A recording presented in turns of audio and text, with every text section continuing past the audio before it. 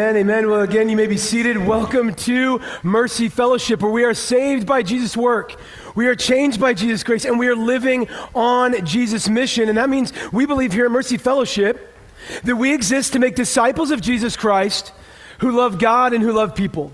And part of how we do that is each week getting together, gathering, opening up God's Word, having it change us and shape us and help us understand about His nature and His character. And so today, we're just kind of continuing a series we're doing this summer called the Psalms, Soundtrack for Our Souls, where we're just selecting several different songs, kind of a summer playlist, if you will, to hit some different big ideas. And today we're going to be in Psalm 19. So if you have your Bibles, you can turn there. That's where we're going to be today, Psalm 19. You can pull up on your app. If you're joining us online, don't shut off the live feed. Go grab a real Bible and open it up and talk to us, and otherwise we'll have it up on the screens. And so as we turn to Psalm 19, I want us to ask ourselves a few questions. How do we know there's a God? How do we know what that God is like? If there's a God and He's real and He's revealed Himself, what's His will for us? How are we to live our lives in response to the truth that there's a God? How when we are broken, how when we are imperfect, how when we are seeking and desiring glory and transcendence, do we actually get to experience real transformation? Because I think as we look at Psalm 19 today, we're going to see two big ideas about the character and nature of God that lead to our transformation. One is His transcendence, and the other is His truth. And that those two things ultimately will lead us to transformation. And see, when we started this series, we wanted to remind ourselves that while these songs are different, and sometimes they're songs about God as a king, or a warrior, or a shepherd, or a father, or all these different ways of thinking about God, that ultimately, every song sung in the Psalms is about Jesus. Jesus in Luke 24 on the road to Emmaus, he's talking to some of his disciples after he resurrected. He said, hey, I'm going to walk you through all of the law and prophets, that was shorthand for the Old Testament, and show you how they all point to me. So as we think about the ideas of truth, as we think about the concept of transcendence, something that's ultimately glorious, something that's amazing and beautiful and captivating, we find both of those in Jesus.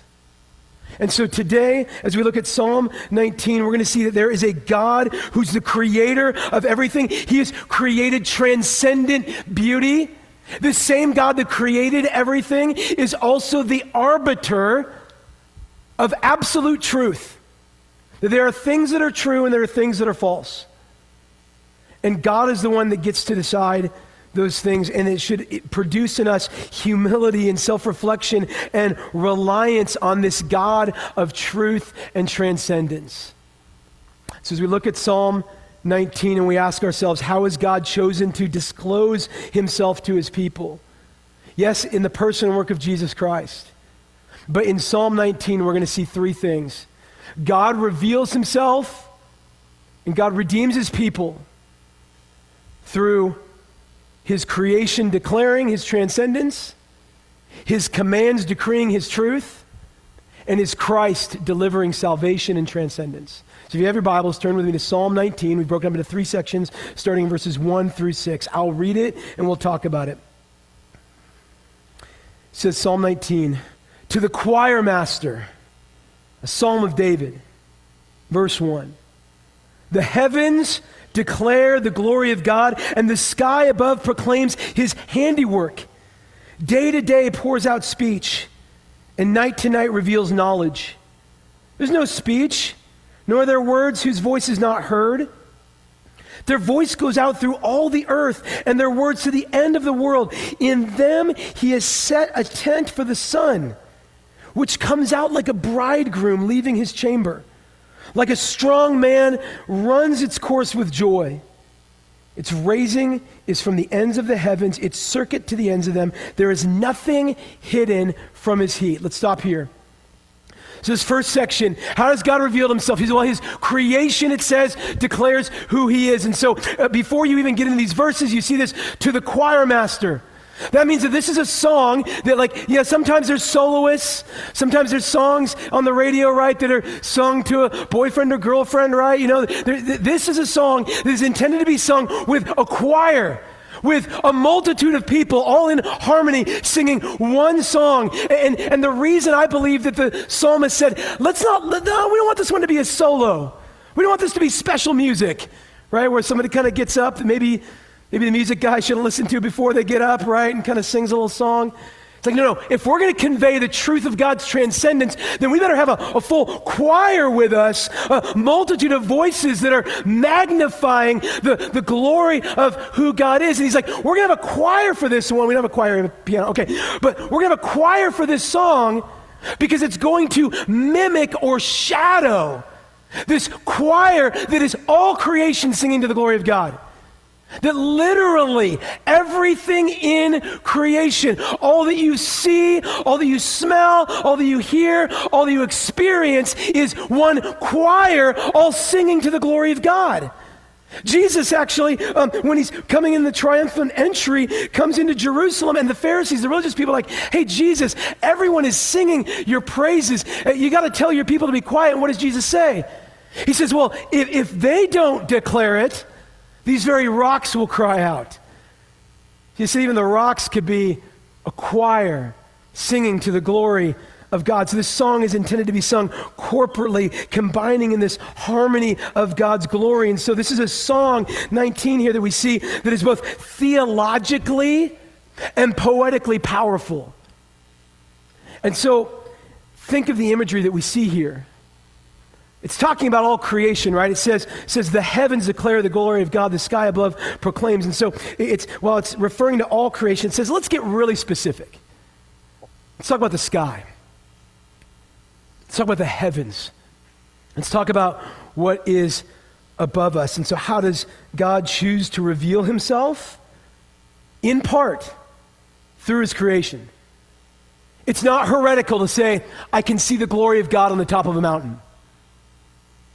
Might be heretical if you say that's the only way God reveals himself.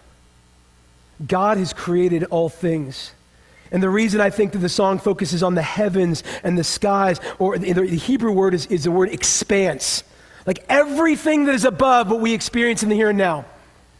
All of that, everything that's above us declares, it says, the glory of God. And so this song focuses on the heavens because what's true about God and what it's trying to convey is his transcendence, right? The sky is transcendent, right? It crosses borders. It goes over the ocean. It goes over land. The sky is over all people, over all creation, right? There's nothing that's not under the sky, just as there's nothing that is not under the glory of God. And so it crosses any man-made borders, any human boundaries, any natural borders. It covers the land and sea, as we said. And here's what's amazing. When we're talking about creation declaring, the sky is not this blank void, but in fact, every day is a canvas that God paints an amazing image of his glory, right? You look up at the sky and it produces amazing and terrifying beauty and power, right? Think of a nice sunrise. This morning I woke up and I didn't see quite the sunrise. It still gets up really early at this point, but like seeing the sun rising over the mountains has a certain beauty. There's a time on our deck at the end of the day where the sun is actually behind us and its light is reflecting on the mountains, making them this kind of like purpley color, kind of like the stained glass over here, right? Looks really great on the mountains, maybe not so much on the stained glass. Okay, anyway, moving on. How many times have you just been outside, and yeah, the sky's beautiful, but then, oh wow, there's something ominous. Those gray clouds are rolling in. Power from that storm, right? All of a sudden, the heavens declare God's beauty and God's power. Amazing sunsets, ominous storm clouds. It's this canvas so grand. And what's amazing about this canvas is all you have to do is look out or look up. It's everywhere. It's God's artwork everywhere. Unless you are like in a cave or in a hole, right? All you got to do is look up or look out and you can see God's handiwork every day simply by looking up or looking out. He says here in verse 2, day to day it pours out speech. The pours out phrase is actually one that refers to like a bubbling spring.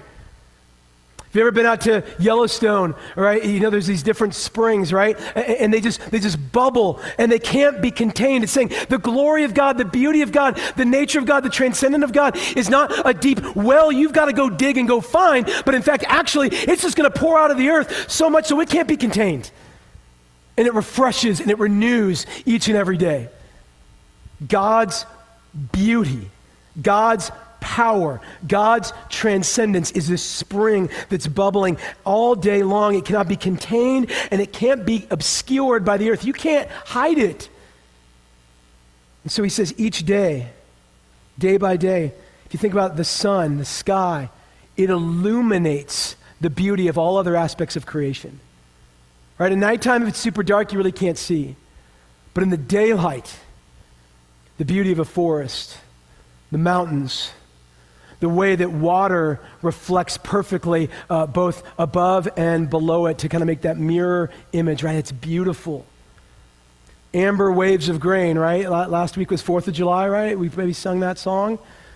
I think they threw that in just so the people in the Midwest wouldn't feel bad, right? It's like out here, if you can't marvel at the beauty of God's creation here, good luck. Try Iowa.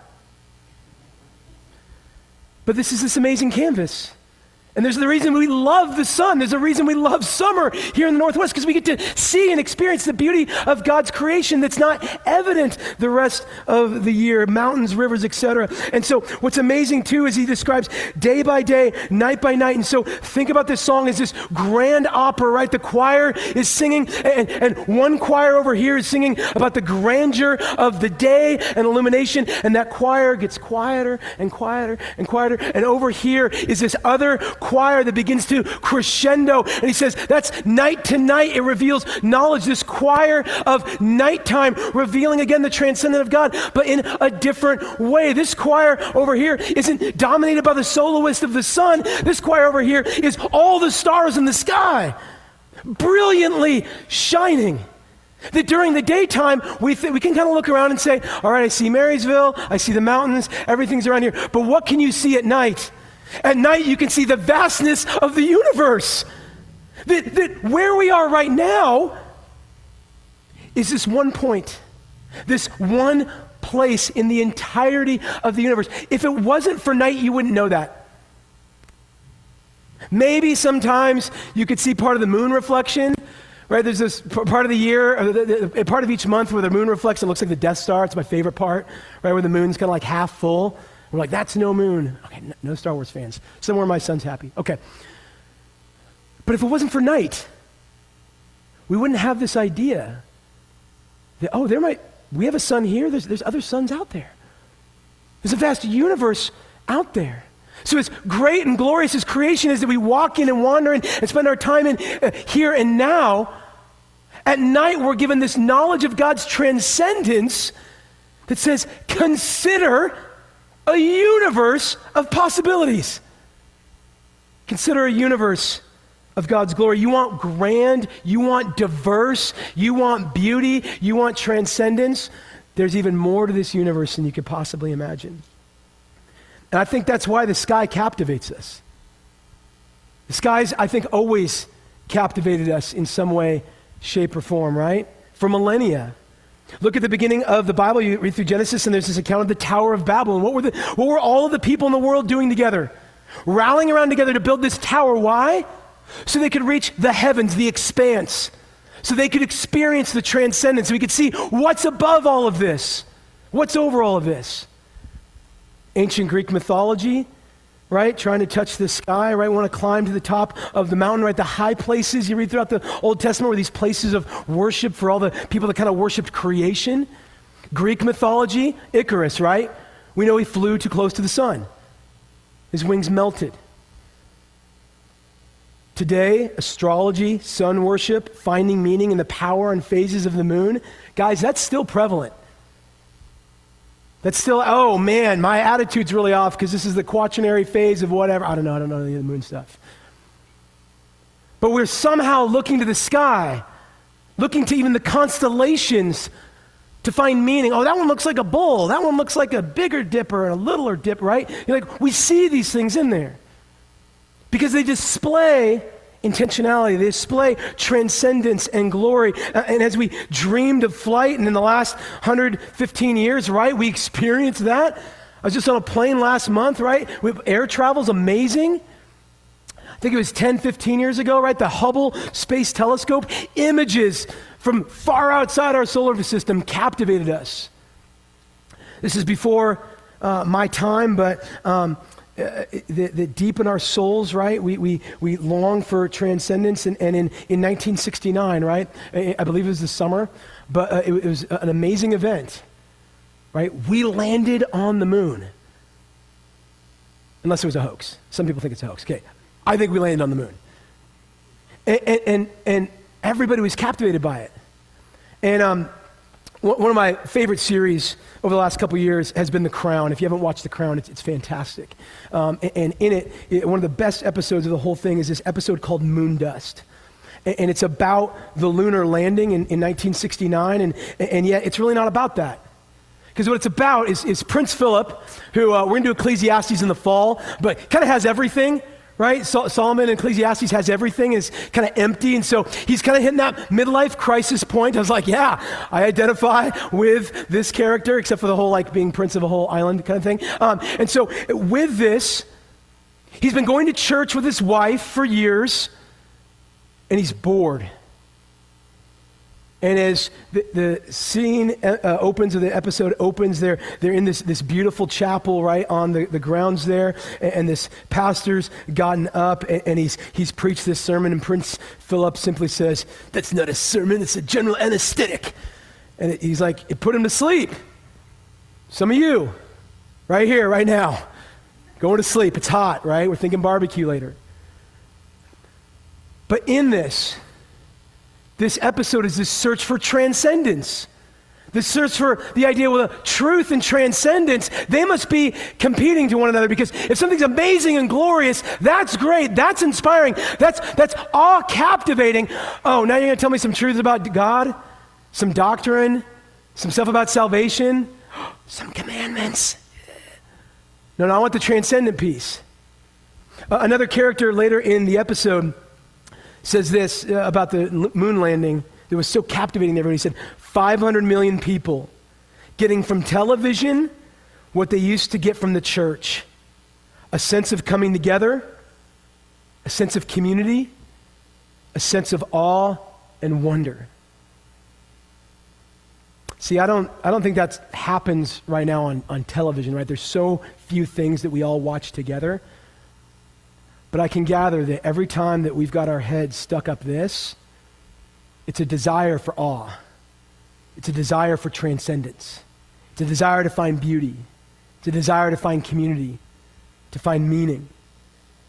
And so, for Prince Philip, I'm not going to spoil the whole episode for you, but he ends up hanging out with some kind of tired pastors in the middle of their pastorate. It's just one of the most amazing episodes about faith, transcendence, and the search for meaning. And how all of his desire for greater physical activity and achievement, all these things, just ends up leaving him empty. But he thinks that the pastors who are like reading the Bible and holding up God's truth, he's like, you guys are lame. You guys are sad. You guys are pathetic. He's like, I think the moon guys, those guys are amazing. And okay, I'm spoiling the whole episode for you. Okay, so then he meets them, the guys that went to the moon, and he's just wholly unimpressed, because ultimately, while they experienced the transcendence of God's creation, they saw the earth as this small orb, they saw the heavens as even grander, it didn't lead to transformation. It didn't lead to any change. So you can want change and you can want transcendence and transformation, but I hate to break it to you, I don't think anyone's looked at a mountain and been like, you know what? I need to repent of pride. I don't think anybody's like looked at a beautiful sunset and said, I should probably stop sleeping with my girlfriend. I don't think that we just look up at the sky and see a thundercloud roll in and say, I mean, maybe I shouldn't be so selfish. I mean, unless the lightning starts to strike close, right? And then you're like, oh, okay. Less about me, more about you. Yeah, okay. And see, this idea that transcendence and truth compete with one another is just not found in the Bible, because they're actually seen in harmony together. All creation exists to reveal the power, presence, and purpose of God, leading his people, leading us, if you're in Christ, to respond to his truth. This isn't an idea that I came up with. This is actually seen here in the New Testament in Romans chapter 1, verses 18 through 25. This is the Apostle Paul, and he's writing to the church in Rome, a city that is known for transcendence, right? Big, grand buildings. Gods named after planets in the heavens. Mars, Venus, Jupiter, right? They want transcendence, but what they need is also truth. And so he writes to this church in Rome, and in verses 18 through 25, he simply says it this way. Starts a little like, probably not seeker sensitive, but we're going to go with it. Verse 18. For the wrath of God is revealed from heavens against all ungodliness and unrighteousness of men, who by their unrighteousness do what? Suppress the truth. For what can be known about God is plain to them, because God has shown it to them. For his invisible attributes, namely his eternal power and divine nature, have been clearly perceived ever since the creation of the world, or clearly perceived from the creation in the world, in the things that have been made. So they're without excuse. For although they knew God, they did not honor him as God or give thanks to him. But they became futile in their thinking. Their foolish hearts were darkened. Claiming to be wise, they became fools, and exchanged the glory of the immortal God for images resembling mortal men and birds and animals and creeping things. Therefore, this is the consequence for suppressing this truth. God gave them up to the lust of their hearts and to impurity, the dishonoring of their bodies among themselves. Why? Verse 25. Because they exchanged the truth about God for a lie. And they worshiped and served the creature, meaning that which is created, rather than the Creator, who is blessed forever. Amen. See, there's this transcendent truth about God that is found in the visible creation of what he's made. And so, you might say creation, man, we got a sun on a track here. They don't even realize that we go around the sun. Let me be clear. The Psalms, this genre of literature, is not meant to be a science textbook. It's not even actually meant to be a systematic theology. It's meant to be an anthology of poetic imagery to convey what is actually true about God. So if you're looking at this and you're dismissing it because, oh yeah, we all know the sun doesn't come out of a tent, like, yeah, it's artistic. And so here, what is visible about God in creation actually displays his invisible attributes like power and dignity. It says here in Psalm 19, back to Psalm 19, it talks about, verse 4, verse 3, there's no speech nor are there words whose voice is not heard. Their voice goes out through all the earth and their words to the end of the world. And so what he's saying is, hey, the creation doesn't actually say audible words, but it speaks something. It speaks the truth of a God who's divine, a God who is powerful, even when an audible word is not heard. It still sings of his glory. Paul, in that section of Romans we just read, right, he's saying this is plain to everybody. Like, you can maybe pretend there's no God, but you can't pretend there's no creation. Or you can just postulate that something came from nothing. And that's just a logical fallacy. So he's saying, hey, what can be known about God, his power, the fact he exists, is self-evident because of creation.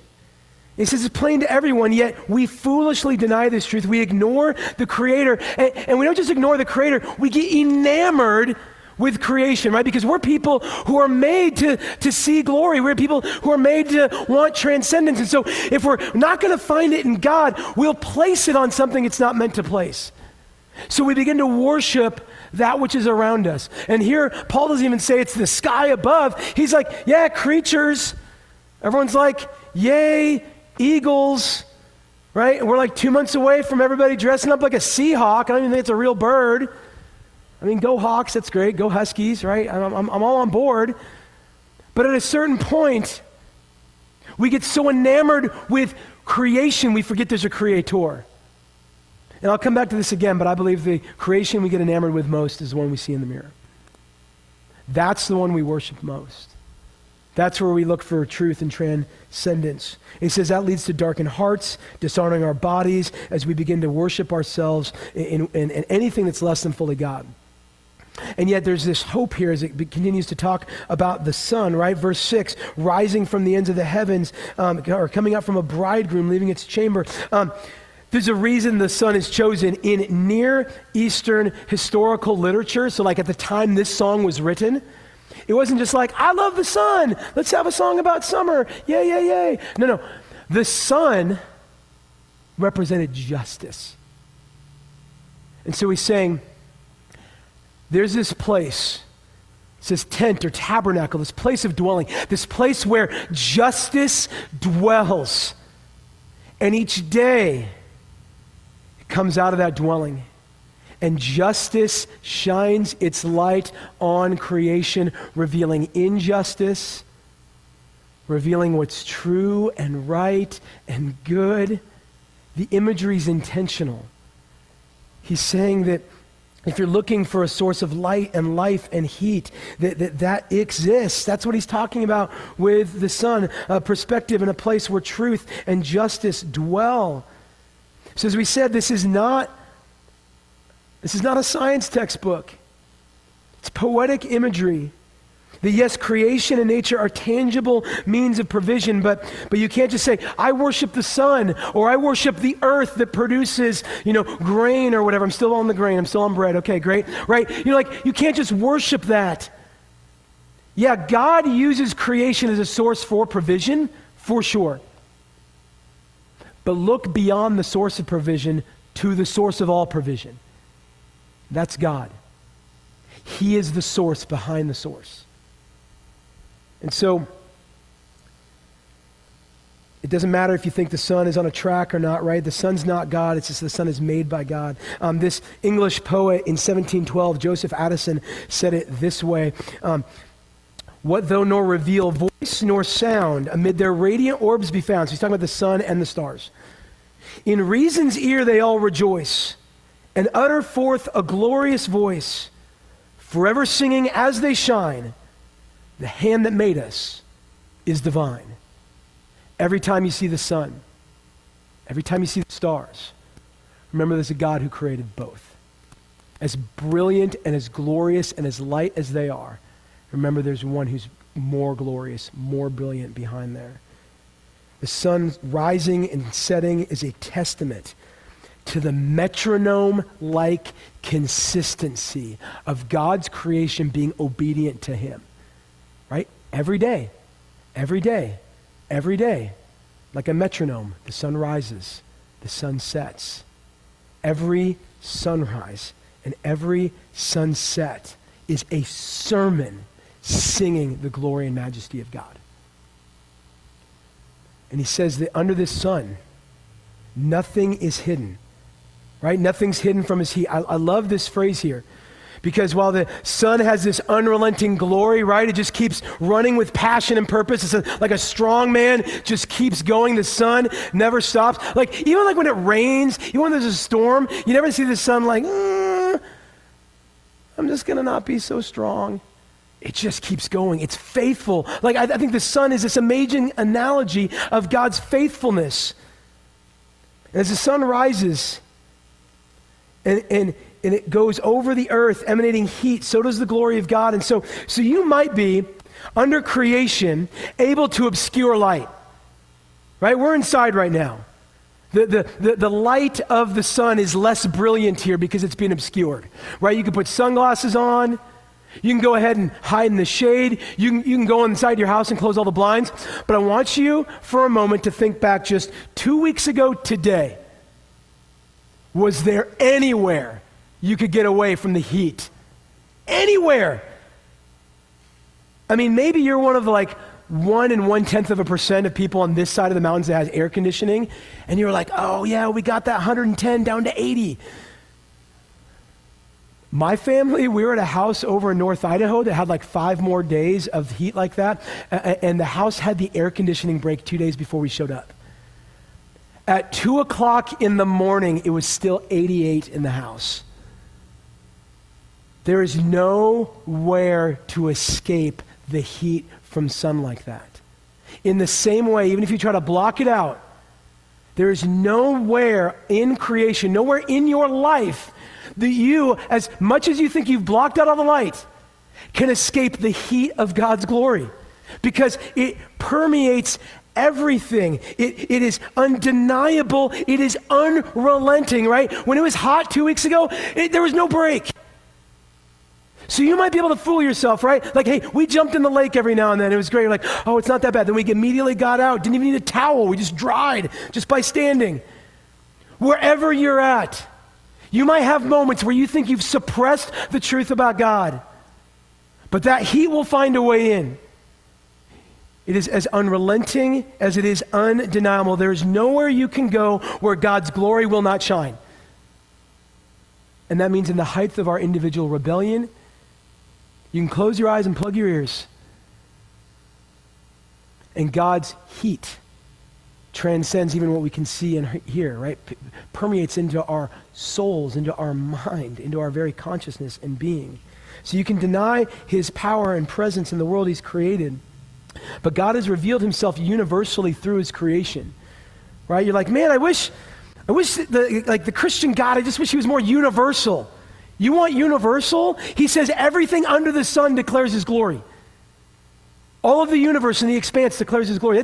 That's as universal as you get, because he literally created the universe. And as universal as God's revelation is, he's also loving and caring and gives us specific truth. So they're not left alone to wonder and guess. So while there's a God who's universal in his revelation, he's also specific. And that brings us to verses 7 through 11. Because if we say, oh, there's a God, okay, I'm going to need a little more clarity if I'm going to understand how to be transformed or changed. So his creation declares, his commandments or his commands decree. Verses 7 through 11 says this: the law of the Lord is perfect, reviving the soul. The testimony of the Lord is sure, making wise the simple. The precepts of the Lord are right, rejoicing the heart. The commandment of the Lord is pure, enlightening the eyes. The fear of the Lord is clean, enduring forever. The rules, hold on to that one, because I know you just got prickly when you heard rules, of the Lord are true and righteous altogether. More to be desired are they than gold, even much fine gold. Sweeter also than honey and the drippings of the honeycomb. Moreover, by them is your servant warned. In keeping them, there is great reward.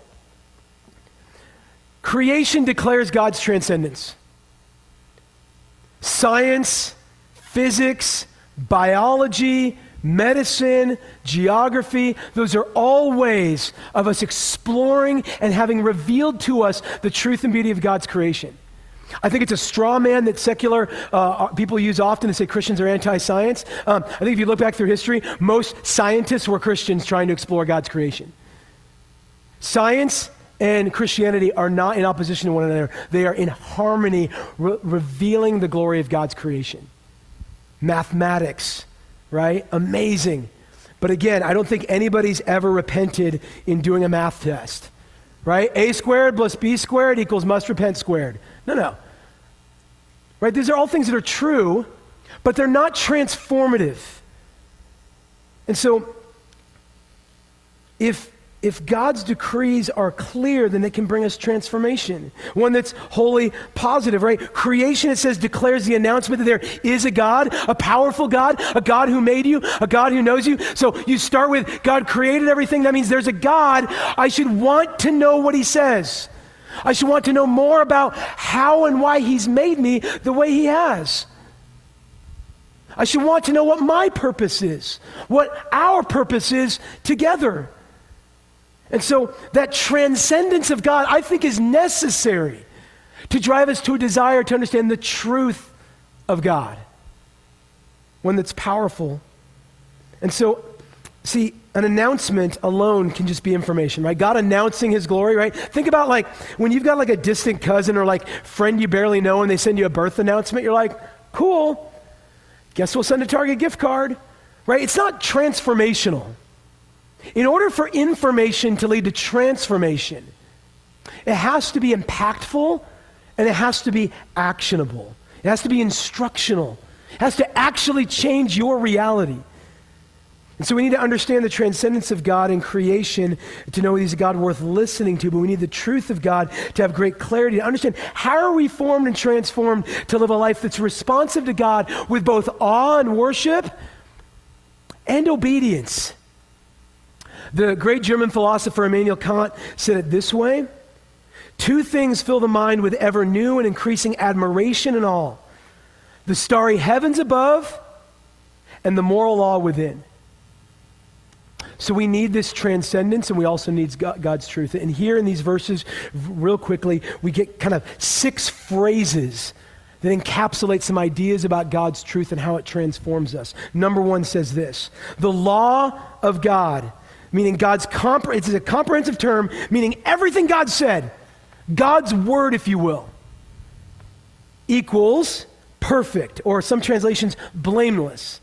The equation follows: therefore, it revives the soul. So God's law equals perfect equals revives the soul.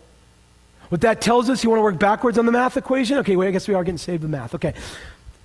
Without the law, our soul withers. Without God's word, right? Jesus said, man is not meant to live by bread alone, but by every word of the Lord. Without that good, loving, perfect Father reminding us of the truth of our identity, we will seek identity in other places that ultimately will lead us thirsty and empty.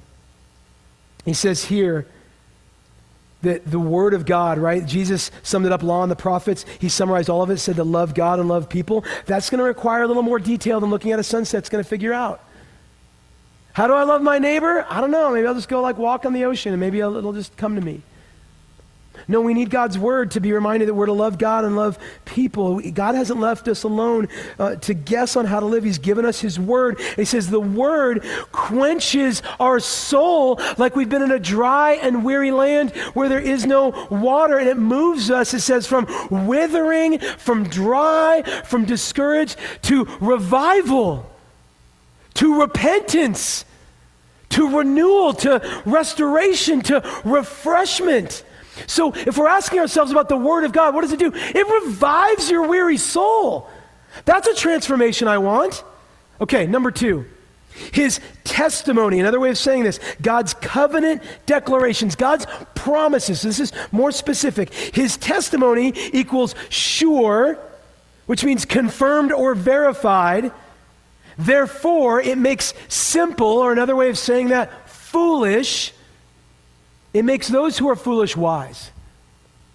So when we read in Romans 1 that our foolish hearts are darkened, then the transformation we should want is if apart from God, if in denying the truth of who God is, it doesn't lead to wisdom, even though we think it does, if it ultimately leads to foolishness, and the transformation we should desire is wisdom. And he says it's God's promises that transform foolishness to wisdom. Why? Because they're sure, meaning they're confirmed or verified, meaning when God has promised something, he has followed through with it. It means you can rely on God. That you would be foolish to not rely on God. The true wisdom comes, yes, from the fear and knowledge of the Lord, but also remembering and believing that God is true and right and that he will do what he says he will do. If he says, I'll meet you in the wilderness, I'll lead you through the wilderness, I will lead you to a promised land, he will do that. If he says that my mercies are new every morning, just like that sun rising, it means his mercies to you are new every morning. If it means that no matter how far away you are from God, that no matter how much you've sinned or how broken or how distant you feel God is, that he is present and with you. That in delighting in him will lead to the revival of your soul. His testimonies are sure and true. And so when we rest in God's promises, it says we move from foolishness to wisdom. Number 3, it says his precepts. Another way, if you're taking notes, God's precision. It says his precepts are correct or they are right, and this leads to rejoicing. What this does for us is let us know that this creator who made everything is fully competent to be God. God isn't careless and he's not incompetent. He's a master craftsman. He's a skilled artist. He's an eloquent author, and he's written a story of beautiful redemption that is without plot holes. It's a story that is without loose ends. It's a story in which all of us are in it. There's not a forgotten character, right? You ever watch a show and you're like, I wonder what happened to that person. I don't know, the writers just forgot about him. God has not forgotten about you. He has written you a story of redemption where you can have joy as opposed to sadness when you can realize God is so precise. God is so correct and right. We can trust his story will resolve well. So I don't know what chapter in your story you're in. There's a whole lot of crappy chapters. But why we can move from sadness to joy is no matter how crappy the chapter gets, if it's a bad chapter and your faith and trust is in Jesus alone, then no matter how bad that chapter is, you can have hope because you know the story's not over yet. Because the story resolves well. Because it's a story that resolves with redemption, where we're moved from great sadness, where we're impacted by the senseless pain of a broken world, to joy, remembering that even our suffering is not in vain, and that our ultimate destination is a place where there's no more sin, no more suffering, and no more tears. Where there's a new heavens and new earth where God dwells with his people. And we can believe this is true because God's in charge. That brings us to number 4. His commandments. Another way of saying this is God's authority. God's authority, it says, is pure. Therefore, it enlightens our vision. Right? Again, back to Romans 1. Our foolish hearts are what? Darkened. We can't see. We don't have great vision. When God's people were out in the wilderness, they were wandering, right? Without direction. The answer for our darkness, the answer for our directionlessness is not to try to grope around in the dark or try to find something to hold on to in creation that's going to somehow give us stability or help us to see. No, it's to have our eyes open spiritually by the power of the Holy Spirit and to recognize that we are not our ultimate authority. God is an authority over you. And he uses his authority to give you vision and direction towards a life that leads you from and through wilderness to flourishing and joy in life. To see what's true, to walk in new life. Right? Read the Exodus account. God leads his people during the day by a mighty smokestack, at night by this great light. Psalm later will say that, Lord, your word is a lamp unto my feet and a light unto my path. You want direction. Start with realizing you need direction and you're not in charge of yourself. Respect, trust, love God's authority, and that leads us to number 5. Because if we follow God's lead, we'll be moved from ignorance to illumination. If you follow God, you'll be led from ignorance to illumination. All right, number 5. It says fear. God's reverence is clean, is holy, and endures forever. Another way of saying this is that worshiping God will never go out of style. Okay? Worshiping God will never go out of style. One of my daughters has a pair of Doc Martens. Super cool in 92. Apparently also super cool in, I don't even know what year it is, 2021 now. Right? Doc Martens never go out of style. Worshiping the Lord never goes out of style. I'm pretty sure this outfit ain't going to age well. Right? We look at the video a couple years from now. What was he thinking? Some of you are thinking that now. Okay. It never goes out of style. The grass withers, the flower fades, but the word of our Lord, what endures forever?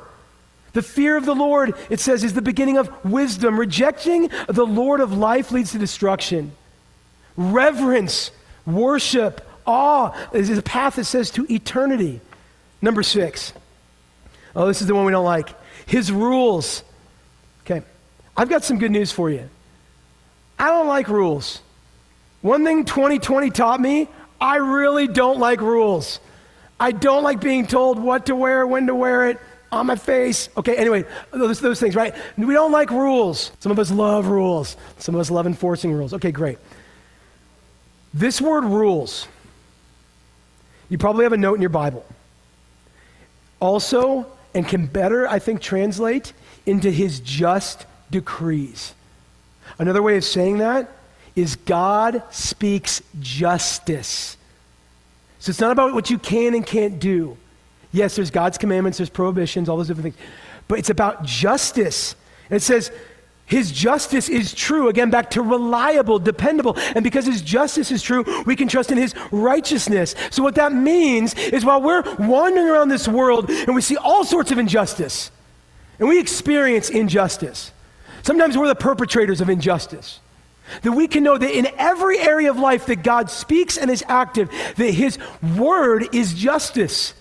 His decrees are true and right. In all situation that God speaks into, he will bring his full justice, either in the present, and as Christians we should seek that, we should desire that, right? Your will be done on earth as it is in heaven. And where we don't experience justice now, know that it will be experienced for eternity. God's justice is true. And that leads us to this reaction. Like, I love as we get here to verse 10 and 11. You've maybe seen this verse 10, 11 before on, like, I don't know about coffee cups, but like, hey, you should just really love the law of the Lord. You should really love God's word. I don't know how you get to these verses without the ones we just went through. Because if you're just thinking law as rules or instruction, yeah, it's better than money. It's better than treasure, better than pleasure. You're like, eh. But when we think about the condition of our souls, when we think about being weary, when we crave and we're most unsatisfied, when our souls are weary, when we're walking in foolishness, when our hearts are downcast, when our vision is obscured, when our strength is fading, when we want revival and wisdom and joy and illumination and endurance, what do? We pursue pleasure and treasure. I know I can endure if I've just got a little more money in the bank. I've got some more resources. That'll make endurance better. I'm unsatisfied, pleasure. That'll make me happy. God wants me to be happy. I'll just find a way to be happy right now. And what he's saying is, what you actually want is truth of God that comes from the transcendence of God. That all the pleasure and treasure in the world, like, those are not bad things. God has given good gifts to his children. We are his children. But where we are to seek ultimate fulfillment is not in pleasure or treasure, because we're going to feel sadness, we're grieved by injustice, but instead he says pursue and trust in God with the assurance of a great reward. I love that. He says, hey, this instruction leads to greater obedience and it leads to reward. And you're like, okay, great. All I need to do is meditate on the creation of God and obey the truth of God. Done. Sermon over. Notes over. You can try that. Religion will tell you to try that. And it will fail. Because if all we needed was just consider the creation of God and follow the commands of God, we wouldn't need salvation. You could save yourself. You could do it. You could just obey better. It says rewards are earned, right? Victory, flourishing, legacy, prosperity. I want all those rewards. We can't do it. This alone is not good news. The good news comes as we close in these last verses. That's why I love this song doesn't just end with, creation's amazing, the law's amazing, you'll get rewarded if you just, love the mountains and do the law. Get these last two verses. It says this. In response to God's transcendence and his truth, David writes this in verse 12. Who can discern his errors? Declare me innocent from hidden faults. He's like singing to God. Keep back your servant also from presumptuous sins. Let them not have dominion over me. Then I'll be blameless and innocent of great transgression. Let the words of my mouth and the meditation of my heart be acceptable in your sight, O Lord, my rock and my redeemer. We don't keep the law. We can't follow the instructions of the Lord. That doesn't mean we chuck them out. That doesn't mean we don't repent of sin. That doesn't mean we don't walk in obedience. But those things alone is not what saves us. See, here, he just starts in verse 12. Who can discern his errors? Like, put it another way. You and I don't know how screwed up we are. We can't even comprehend how jacked up we are. Most of us vacillate between soul-crushing shame and blind pride. And rarely are in this place of actually discerning our need. Actually coming to places of humility. We're blind to our own sin and brokenness. And he hits it in two different characters. He says, declare me innocent from hidden faults. And so that doesn't mean like, okay, we all got some little sin behind the sin. And if you can just find that last little bit and you can pull it out, you're fine. No, it's not saying that the sin is insignificant because it's small. It's saying our sin is so common that it's imperceptible to us. Oh yeah, pride, selfishness, anger, lust. Oh, we all just have those things.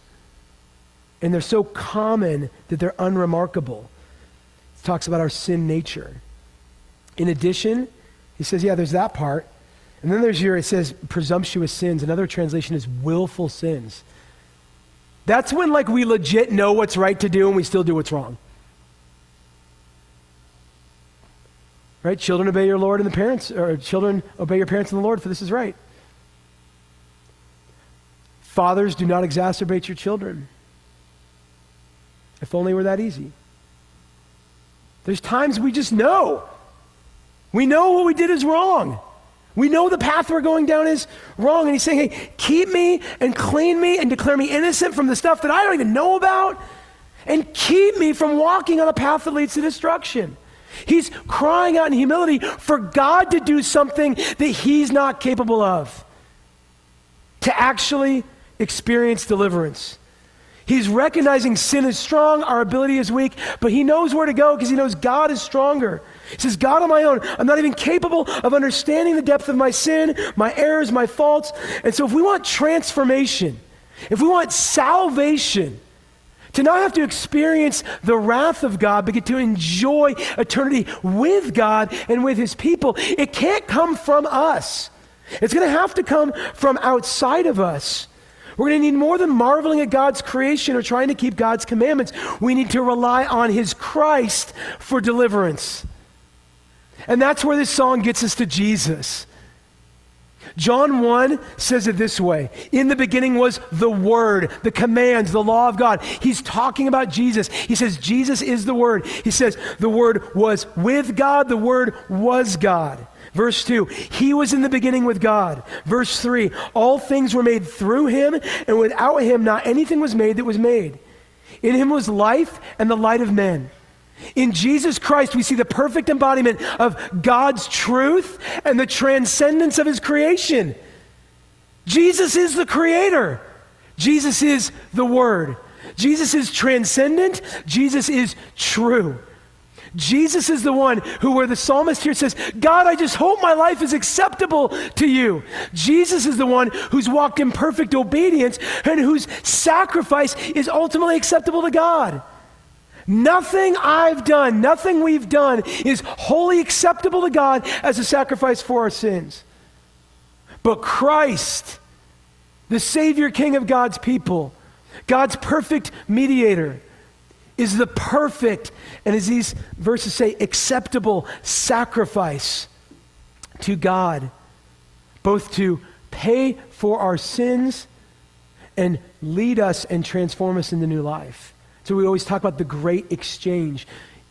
Jesus on the cross, we give him our sin. He gives us his life. You are a new creation if you're in Christ. You are being made new by the power of the Holy Spirit if you're in Christ. It means that the transformation you seek, that dissonance and disconnection you feel with yourself, even it says in Romans 1, with your own body, the answer for that is transformation that's only found in the person and work of Jesus Christ. Everything else is just superficial and will leave you just as empty. Life, light is found in Jesus Christ. And what I love about these verses where it talks about our hidden faults and our presumptuous sins is that the cross of Christ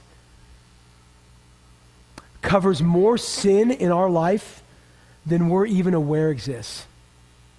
That's God's perfect provision for us. Where Jesus Christ is our rock, our place of refuge. Jesus Christ is our Redeemer, our champion who fights for us and brings us ultimate transformation and deliverance, where we're made new, we're made clean, and we're empowered.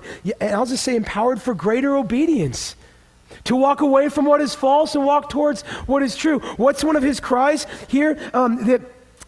It says here in verse 13, keep me back from presumptuous sins. Don't let them have dominion over me. God, you made the sky, it's over everything. But this sin right here, that's what's in charge of me right now. God, I don't want my sin to rule over me. I want you who made the skies to rule over me. That's humility. That's recognizing our need for God. That apart from God, our sin will rule us. But later in Romans, Paul writes in verse 16, 14, sin will have no dominion over you. Sin's not in charge of you. Sin's not an authority over you. Why, he says? Since you're not under the law, but you're under grace. We get to be under, not the law, but under grace when we simply trust Jesus.